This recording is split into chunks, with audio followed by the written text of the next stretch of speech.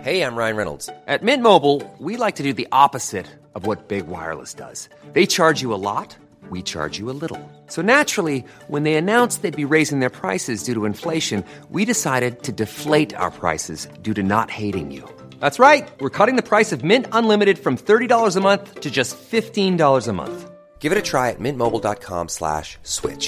$45 up front for 3 months plus taxes and fees. Promo rate for new customers for limited time. Unlimited more than 40 gigabytes per month. Slows full terms at mintmobile.com.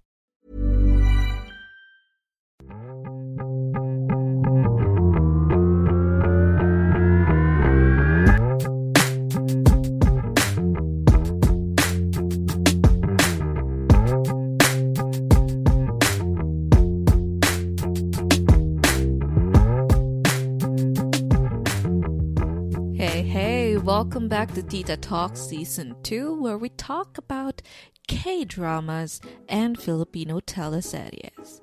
I'm again your tita na may sipon pa rin hanggang ngayon. Hindi na ako tinantanan ng sipon. And if you follow me on Twitter, you would know why may sipon pa rin ako ngayon, because it's still freaking cold here. Anyway, so this is a long overdue episode. I have promised this last week, but I felt that kailangan kong i-upload muna yung mga naunang episode because those were commentaries about the parang preview ng GMA and ABS-CBN of what teleseries we will have this year. And ang weird naman siguro kung i-upload ko siya ng February kapag, di ba? February na, saka ka lang mag-comment? Totoo? Di ba? Parang ganun yung naramdaman ko. So that's why I'm only making this promised episode today. So anyway, welcome to the halftime review of the K-drama Crash Landing on You. Alright, so this segment, I decided to create this segment just to talk about currently airing K-dramas that I am watching right now. So kasabayan nyo kung nanonood, naghihintay every week ng mga new episode. And fortunately for this K-drama, this is available on Netflix. Thank you, Lord. Diyos ko, dahil kung hindi, maghihintay na naman ako nito sa Kiss Asian or sa yung mga, alam mo na, yung mga illegal. Wala naman tayong choice, okay? Di ba? Ang hirap. And then, ang Vio, kung ano man yung mga, ano yan, ang tagal din naman, ang dami pang ads. Sa Kiss Asian, wala masyadong ads. Parang sa start may mga, pop-up. Pero nakakaloka lang naman doon. Magkabila ang side ng screen mo, may mga boobs. Mga sexy Pinay near you. Diyos ko, Lord, ano ba itong mga pinapanoodan ko? So, thankfully, this one is available sa Netflix. And right now, they have already uploaded, or the episode 8 is now available. And that's why we have already this halftime review. So, for every K-dramas na currently airing na pinapanood ko, I decided to create this and as soon as makaabot man lang siya ng kalahati ng episode. So if it's normally now K-dramas are on 16 episodes.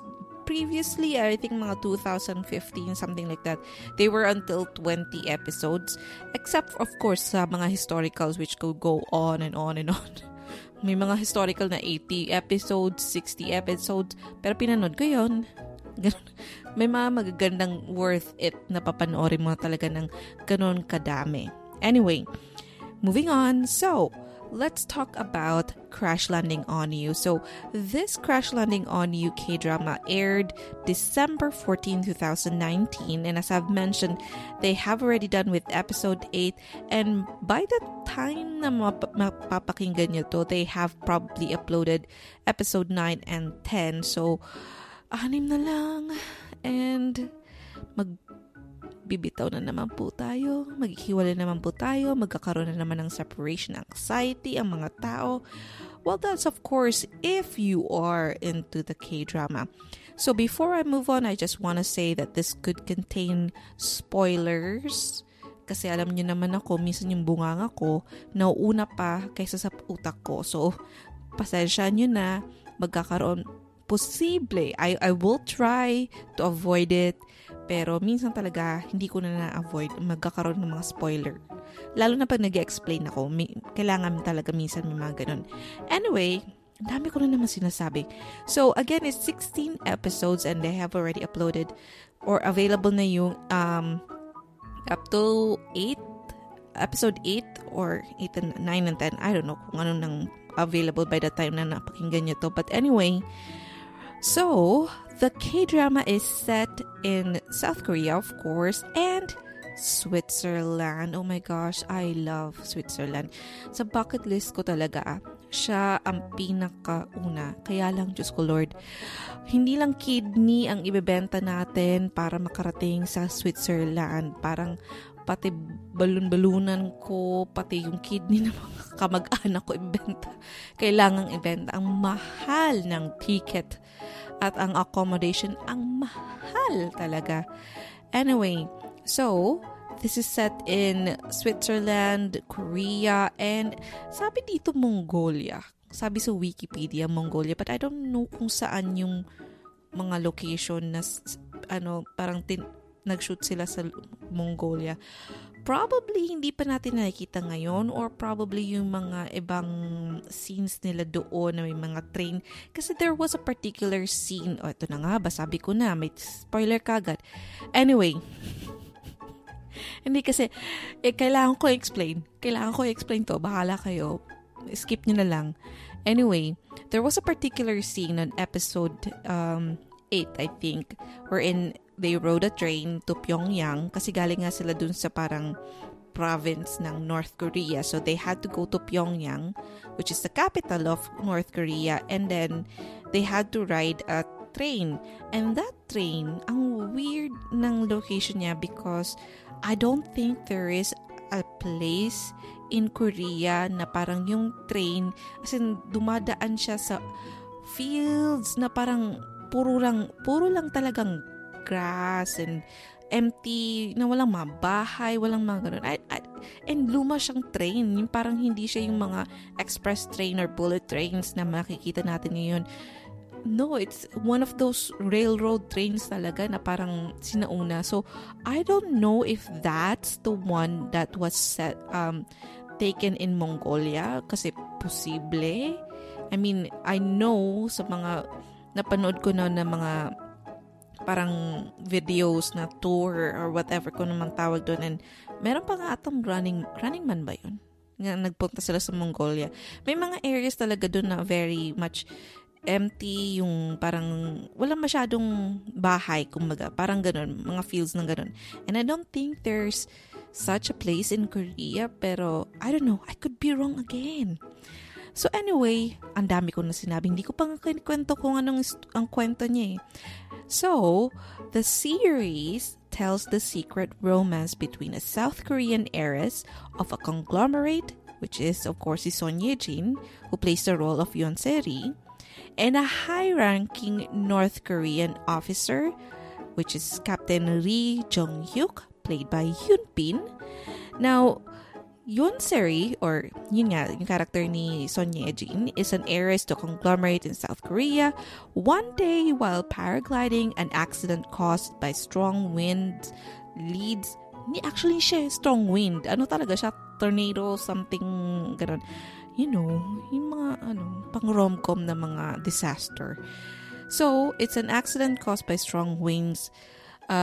Leads Yoon Se-ri to make an emergency landing in North Korea, and there she meets Ri Jong-hyuk, which is again yung character ni Hyun Bin, ni Fafa Hyun Bin, who is a North Korean army officer. So he tries to protect and hide her. Soon, Ri Jong-hyuk falls in love with Yoon Se-ri like any other rom-com.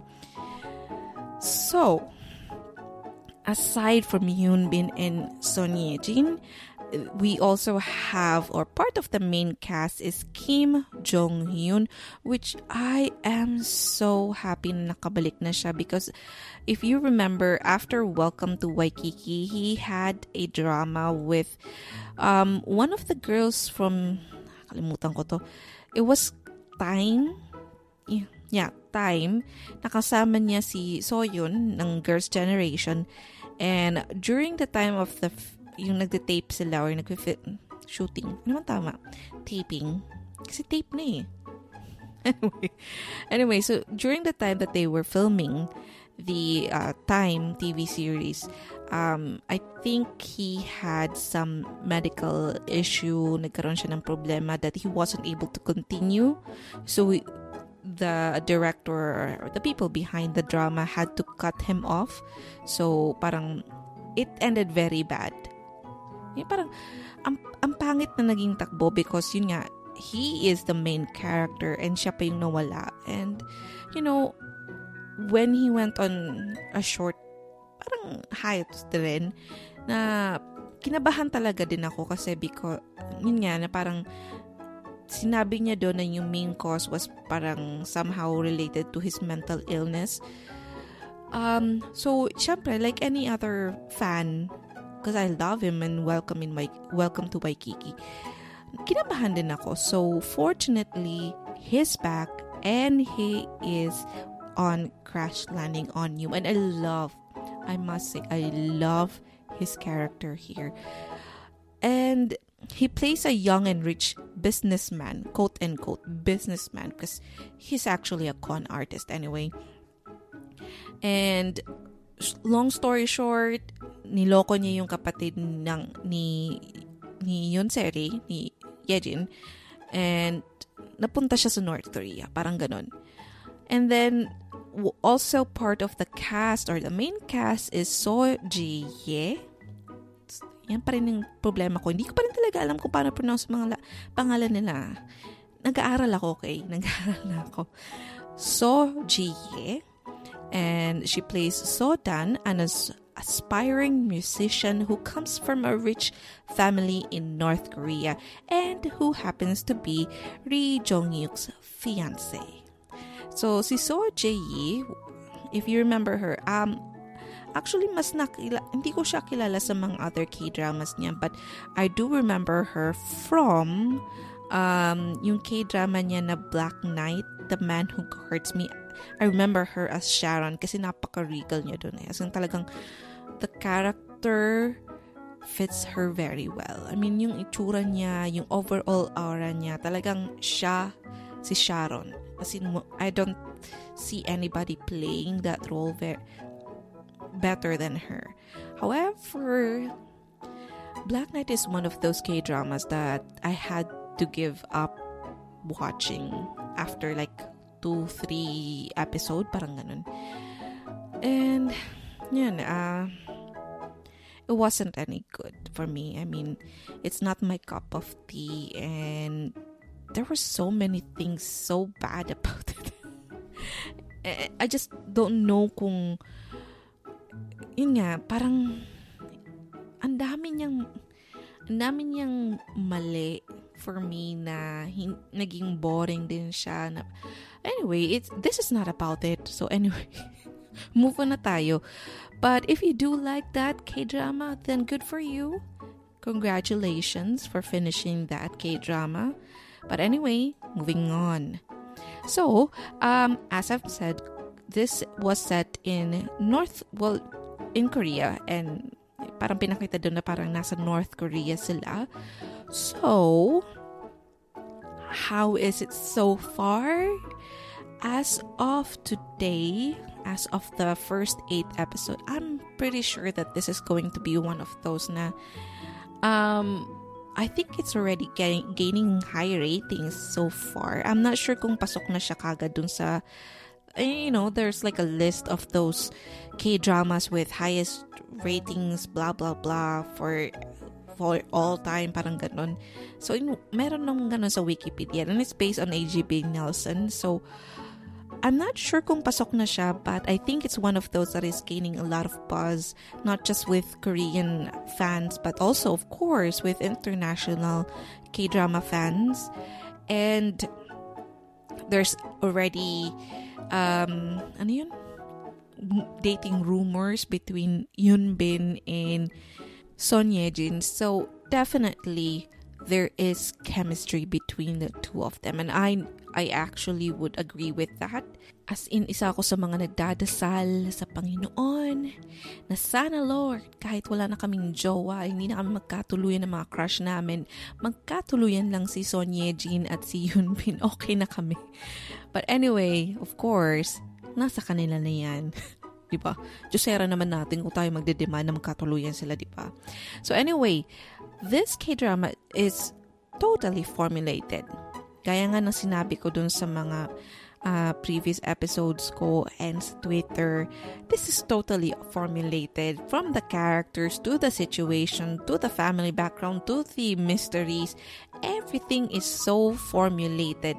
And if you don't know what I'm talking about, I do have a sort of parang sleeping blog kasi hindi ko siya masyado na-update na. As in talagang I stopped writing couple of months ago na. And anyway, so I have discussed this formula for a rom-com TV series or movie. I have discussed this on that blog. My blog is livemoremarian.com. So that's LIVEMOREMARIAN.com. Anyway, I will have that linked on the description for this episode. So, a lot of, yun nga, pinag-usapan ko na dun sa blog ko yung tungkol sa paggawa ng formula. And in there, I explained that if you want to create a formula, first things first, yung characters mo.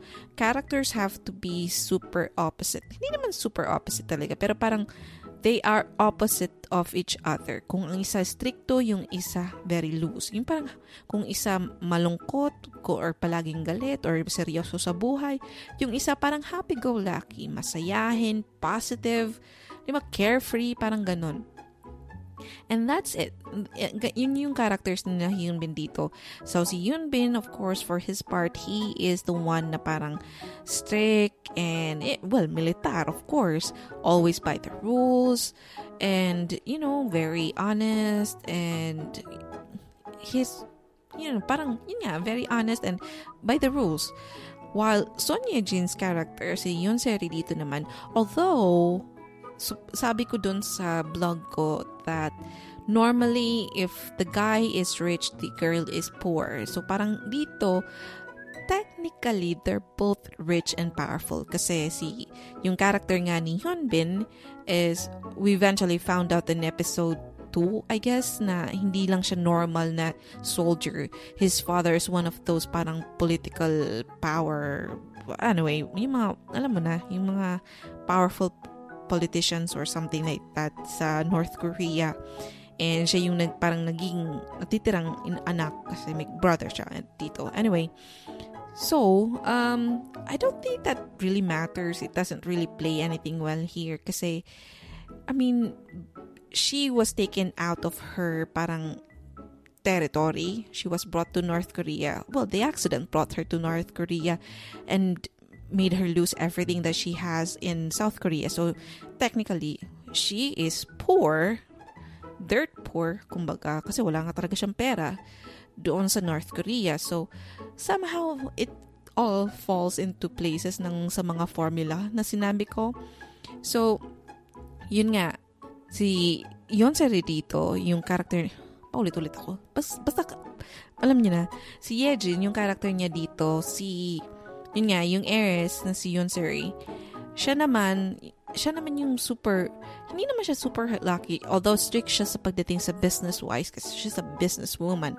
However, siya yung parang talkative, go-getter, proactive, di ba? Parang, compared kay Yoon-bin na very tahimik lang, parang hindi naman soft-spoken, pero parang very careful sa mga words niya, yung parang hindi siya masyadong palakwento, hindi siya yung typical, yun nga, sa kanya na as a leader of or a captain, di ba, na parang seryoso sa buhay, parang ganun. And, pinakita nga din dito that before he became a captain dun sa parang sa military or joined the military. He was actually a prodigal. I would say a piano prodigy kasi ang galing daw, di ba, parang ang kwento doon is parang nakapag-perform siya sa Switzerland and dun siya nag-aral and all those things. And he was actually getting him a career for himself, parang ganun. So anyway, diba, sa pagdating pa lang sa characters, it's already formulated. We already know na, yun nga, everything falls into the formula. And then, sabi ko nga din dun sa blog ko, once you have those characters, you get them into a situation where they have to work with each other. And what situation is that? Siyempre, yung napunta siya sa North Korea and that he had to help her because kung hindi, pwede din si Captain Ri mapahamak and all of his men, parang ganun. So, diba, parang they are now tied up in a situation where they have to help each other. So, this is, pasok sa formula na naman yung situation. And then you have the family background. Now, gaya nung sinabi ko sa blog na yun, when you create a family background for a formulated rom-com series or TV show, kailangan opposite din yung dalawa. So, if one family is loving in a very harmonious relationship, one family has to be opposite na parang nag-aaway, parang may backstabbing and all those parang crazy family wars, parang ganun. And normally, ang lalaki or the male lead actor would usually have that type of family. Siya yung parang, yung family nag-aaway-aaway over money and all that things. While yung babae, sila naman yung mga harmonious relationship, loving father, loving mother, cheerful brother, sister, whatever. Dito, nagkabaliktad naman sila. So parang, yung family naman na pinagmulan ni Yunbin was, he came from a loving family. He loves his brother so much. He looks up to his brother so much na iniwan niya ang pagtutugtog ng piano or yung love for music to join the military for his brother, parang ganon. While yung character naman, yung family naman ni Yunseri, sila naman yung parang nag-aaway-away na parang dahil nga sa mana or sa control or sa position ng pagiging CEO doon sa kanilang conglomerate, diba? Parang everyone is after the position, so parang nag-a-attack sila with each other, parang ganun. So mag-aaway-away sila. So parang binaliktad mo lang yung situation but still formula. And then, I also mentioned that you have to have a story, a mystery that should be running in the series.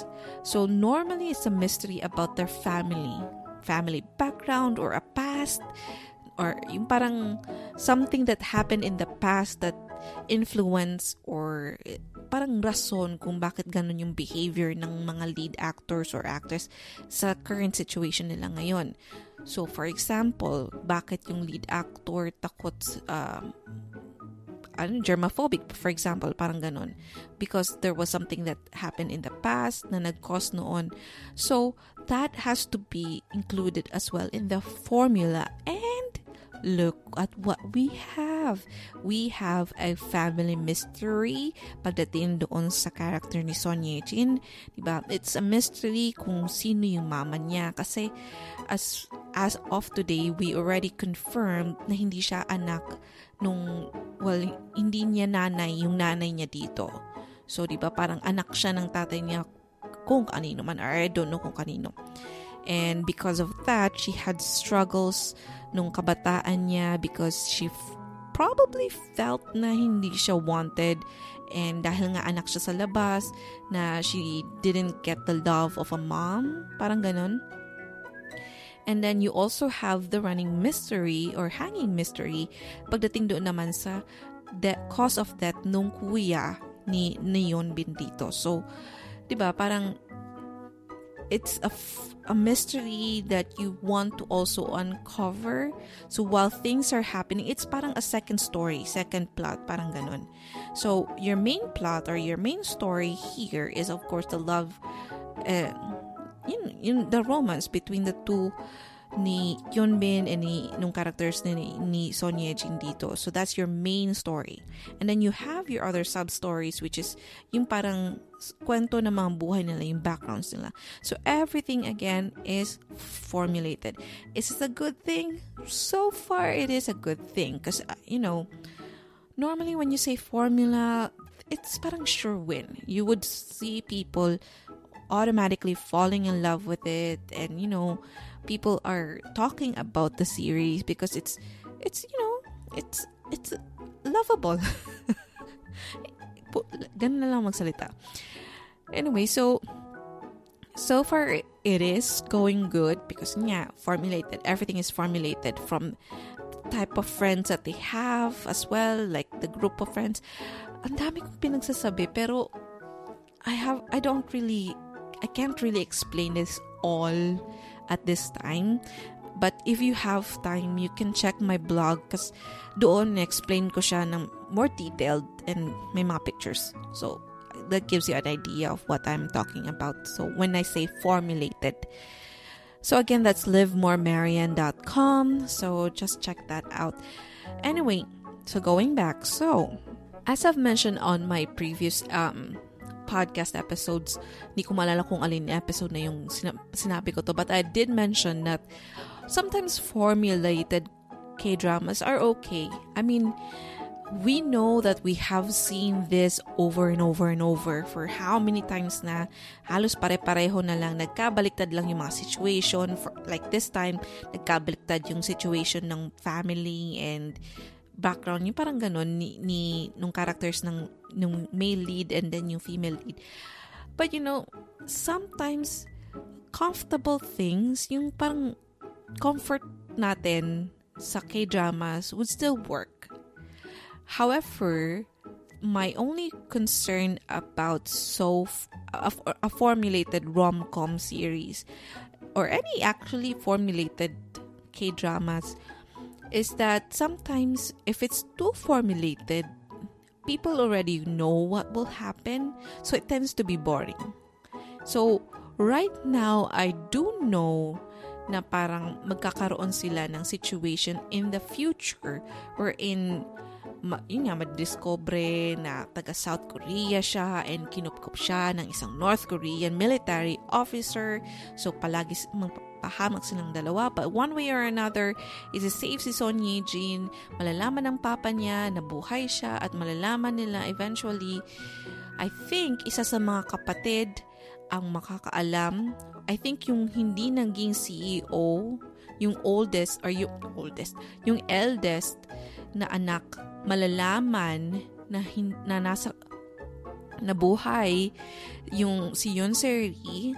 However, he will try to keep that information as a secret to the family kasi he would also benefit kung wala na si Yoon-seri, di ba? Parang isa na lang yung kalaban niya. But then eventually, I think what would happen is that somehow madidiscover na buhay si Yoon-seri ng magulang niya. I think the mom plays a crucial role here na siya yung makakaalam na si Yoon-seri ay buhay at nasa North Korea. Kasi formula, di ba? Kung sino yung mas detached na magulang sa anak, sa lead actor or lead actress, sila yung magiging key para mailigtas yung lead actor or actress. So, I'm thinking, ang hula ko dito, yung nanay ni Yoon-seri, siya yung makakadiskubre na alam ng dalawa niyang anak kung nasaan yung kapatid nila, and siya yung makakadala ulit kay Yoon-seri pabalik sa South Korea. And I think ito lang hula ko. Kasi isa sa mga magiging problema for sure na magiging itatakal dito sa story na to or sa K-drama na to is paano magkasama yung dalawa, di ba? Because para itong dalawang mundo na hindi mapagsama, di ba? It's who will live where. Parang ganun yung who will move where. Parang ganun yung magiging takbo ng that's the big question here eventually by the end of the K-drama. Sino magmo-move saan? Diba? Would the South Korean move to North Korean or the North Korean move to South Korean? But I'm thinking they will move back to Switzerland. Doon sila maninirahan because there, magkasama silang dalawa. Diba? Yun yung hula ko. Because it's a rom-com, diba? So, we don't expect anyone dying. We don't expect someone to, yun parang ipapatapon ng pamilya nila and all, blah, blah, blah. It's a rom-com, okay, guys? So, we might as well expect that they would live a happy ending, and the only place that they can do that is somewhere not either on South or North, probably outside of those countries. So, diba? Shooting ka na sa Switzerland, but hindi mo dun gawin yung ending. Diba? Probably nanonood sila ng parang sa may boat, yun dun sila nag-honeymoon. Let's see kung gaano katindi na naman yung hula powers ko. Kasi minsan talaga pag formulated, parang alam ko na maging ending nito. And that's my biggest problem with this K-drama because it's too formulated. I wouldn't say really too formulated, but it's formulated. So, I kind of know already like 70% of the story at this time, di ba? So, I just think, yun nga, yung with the running question of who will move where, that would keep the viewers watching, na, di ba, yun na lang yung mag-excite sa atin. However, I did notice something. Usually, eto based on all the K-dramas na rom-com, kahit balikan nyo pa yung mga rom-coms, usually, kilig scenes are on 7 and 8. 7 and 8 are usually kung saan sila nag-kiss, saan sila nag-confess that they love each other, saan nila nalaman na they have feelings for each other, blah, blah, blah. And then, they would continue to have a good relationship, maybe a secret one, or something like that. And on the lowdown, parang ganon. On around 9, and then 10, medyo nagsimula na yung mga problems. 11, 12, 13, talagang super struggle. 13, andyan na yung mga talagang madidiscover na yung mga problema. And then 14, epic na super talagang pasabog na yung problema. As in talagang dyan ka iiyak. 14, 15. And then early parts of 15, dyan mo din yung mararanasan na parang, oh, they will not end up happy. Magdududa ka kung magkakaroon ba ng happy ending. And then eventually by 16, you would already know na it's a happy one, alright? However, if you notice for this K-drama, if you're watching this as well, everything actually already happened by 7 and 8. Kasi by the 8th episode, nagkahiwalay na sila. However, I think, diba, kasi sa preview ng episode 8, pinakita na parang hinahanap ni Yoonbin, yung character, bakit ako nahihirapan i-express si Yoonseri, di ba? Parang hinahanap niya si Yoonseri. Hinahanap niya and then parang struggle na siya kasi alam na rin ng lahat na taga South Korea si ate mo. Di ba? Parang supposedly this thing should happen not now, na parang episode 9 pa lang. This should happen until parang mga 13, 14. But it's already happening. So, I'm actually scared. So, takot talaga ako kung ano na ang mangyayari kasi there's so many more episodes left. And kung nangyari na yung parang iniisip ko na parang peak ng trahedya nila, di ba? Yung climax, kumbaga, ng problema nila, nangyayari na sa episode 9 and 10. So, ano mangyayari sa mga 11 to 15 or 16, di ba? Well, 11 to 15, because we all know that 16, by 16, we already know that they would have like a happy ending. Because it's a rom-com, okay? So, yun. That's one thing that's keeping me on my toes for this K-drama. Although it's formulated, although I know almost 70% of what will happen, that question is still lingering in my mind. So, parang ano nang nangyayari? So, kung linabas nyo na tong problemang to, episode 9 and 10. So, ibig sabihin nun, may mas matinding problema pa, nakakaharapin nila by episode 13, 14, and 15. Kaloka, di ba? So, anyway, that's one part of it. And then also, yun nga, by the end of the K-drama, kaya nga nang sinabi ko, I'm thinking that they would end up somewhere in Switzerland so that they can continue their love affair, blah, blah, blah. However, one of my fears for this K-drama is that how the people in Korea would take it. I know there is already a talk about reunification. I just don't know kung paano siya tatanggapin ng mga Koreans. Because I know from a friend that he said when this happened in 2018, when the first, the historical parang pag-cross ng prime ministers from North Korea to South Korea, South Korea to North Korea, whatever. I know that it was a huge talk among the Koreans, and one of my friend, I asked him about it, and he said that older people or the elderlies, they actually like the reunification because they lived during the time na iisa lang ang Korea, diba? There was no North nor South, and they have relatives in North Korea that they wanted to see as well. However, sabi naman niya, for the younger ones, the younger generations, they actually are opposed to it. They don't really like the idea of reunification because there's like a scare between, yun nga, yung nangyari na nuclear issue with the North Korea.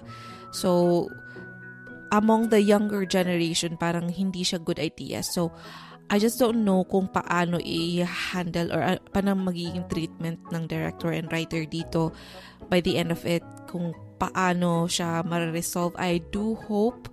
I sincerely hope that this is something that would not spark any debate because it's a rom-com. It's supposed to be a good one. It's supposed to be a happy one. And, parang love, love, love. Kaya nga sabi ni Maring Chris, diba? Love, love, love lang tayo. So, that's one thing na siguro medyo kabado talaga din ako. Kasi with yun nga, dahil nga ang characters mo ay North and South. So, medyo hindi ako parang kampante na this is going to be a smooth ending kasi may kaba sa utak ko. Pero, that's just me. I mean, praning ako in every other aspect of my life. Diba? Kahit saan, praning ako sa mga ganyan. Anyway, that's it.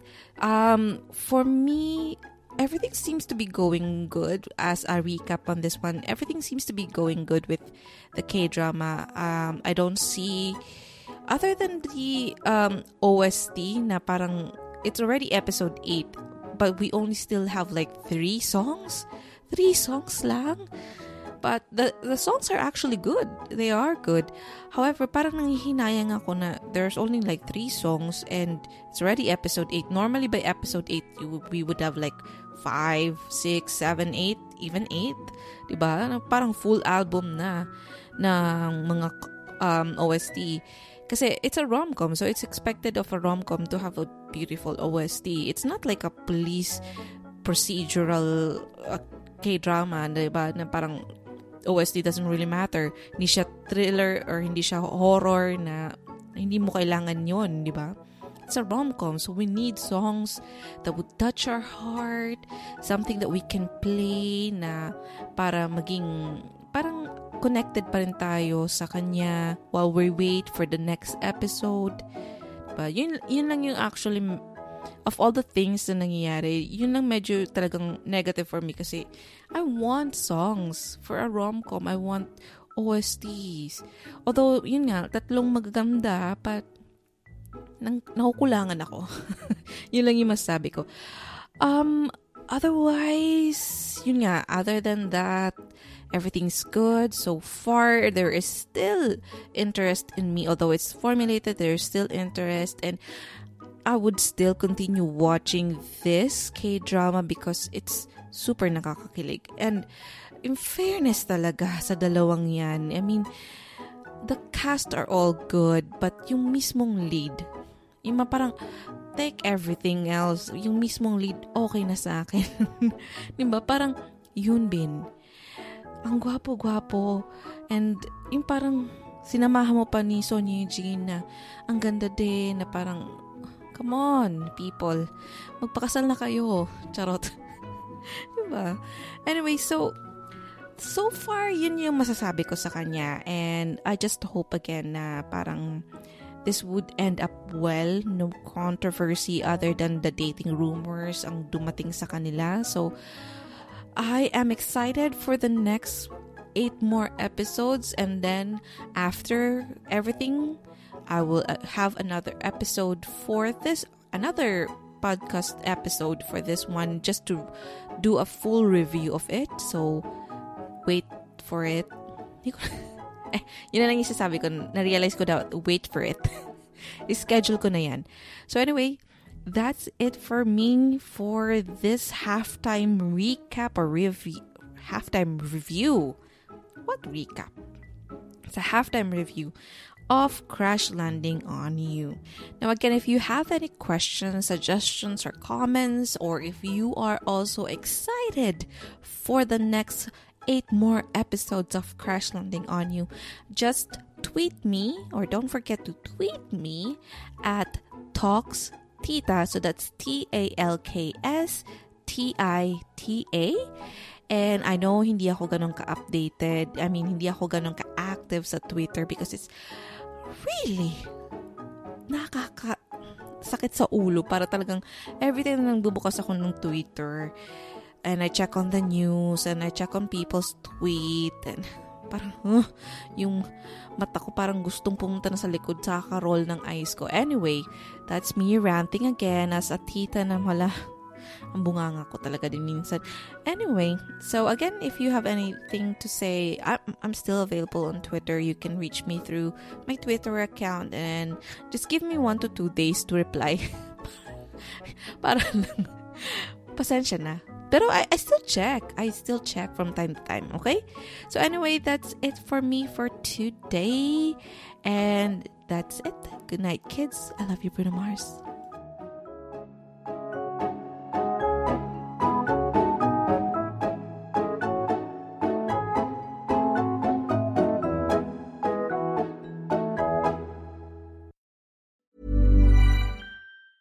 Even when we're on a budget, we still deserve nice things. Quince is a place to scoop up stunning high-end goods for 50 to 80% less than similar brands. They have buttery soft cashmere sweaters starting at $50, luxurious Italian leather bags, and so much more. Plus, Quince only works with factories that use safe, ethical, and responsible manufacturing. Get the high-end goods you'll love without the high price tag with Quince. Go to quince.com/style for free shipping and 365-day returns.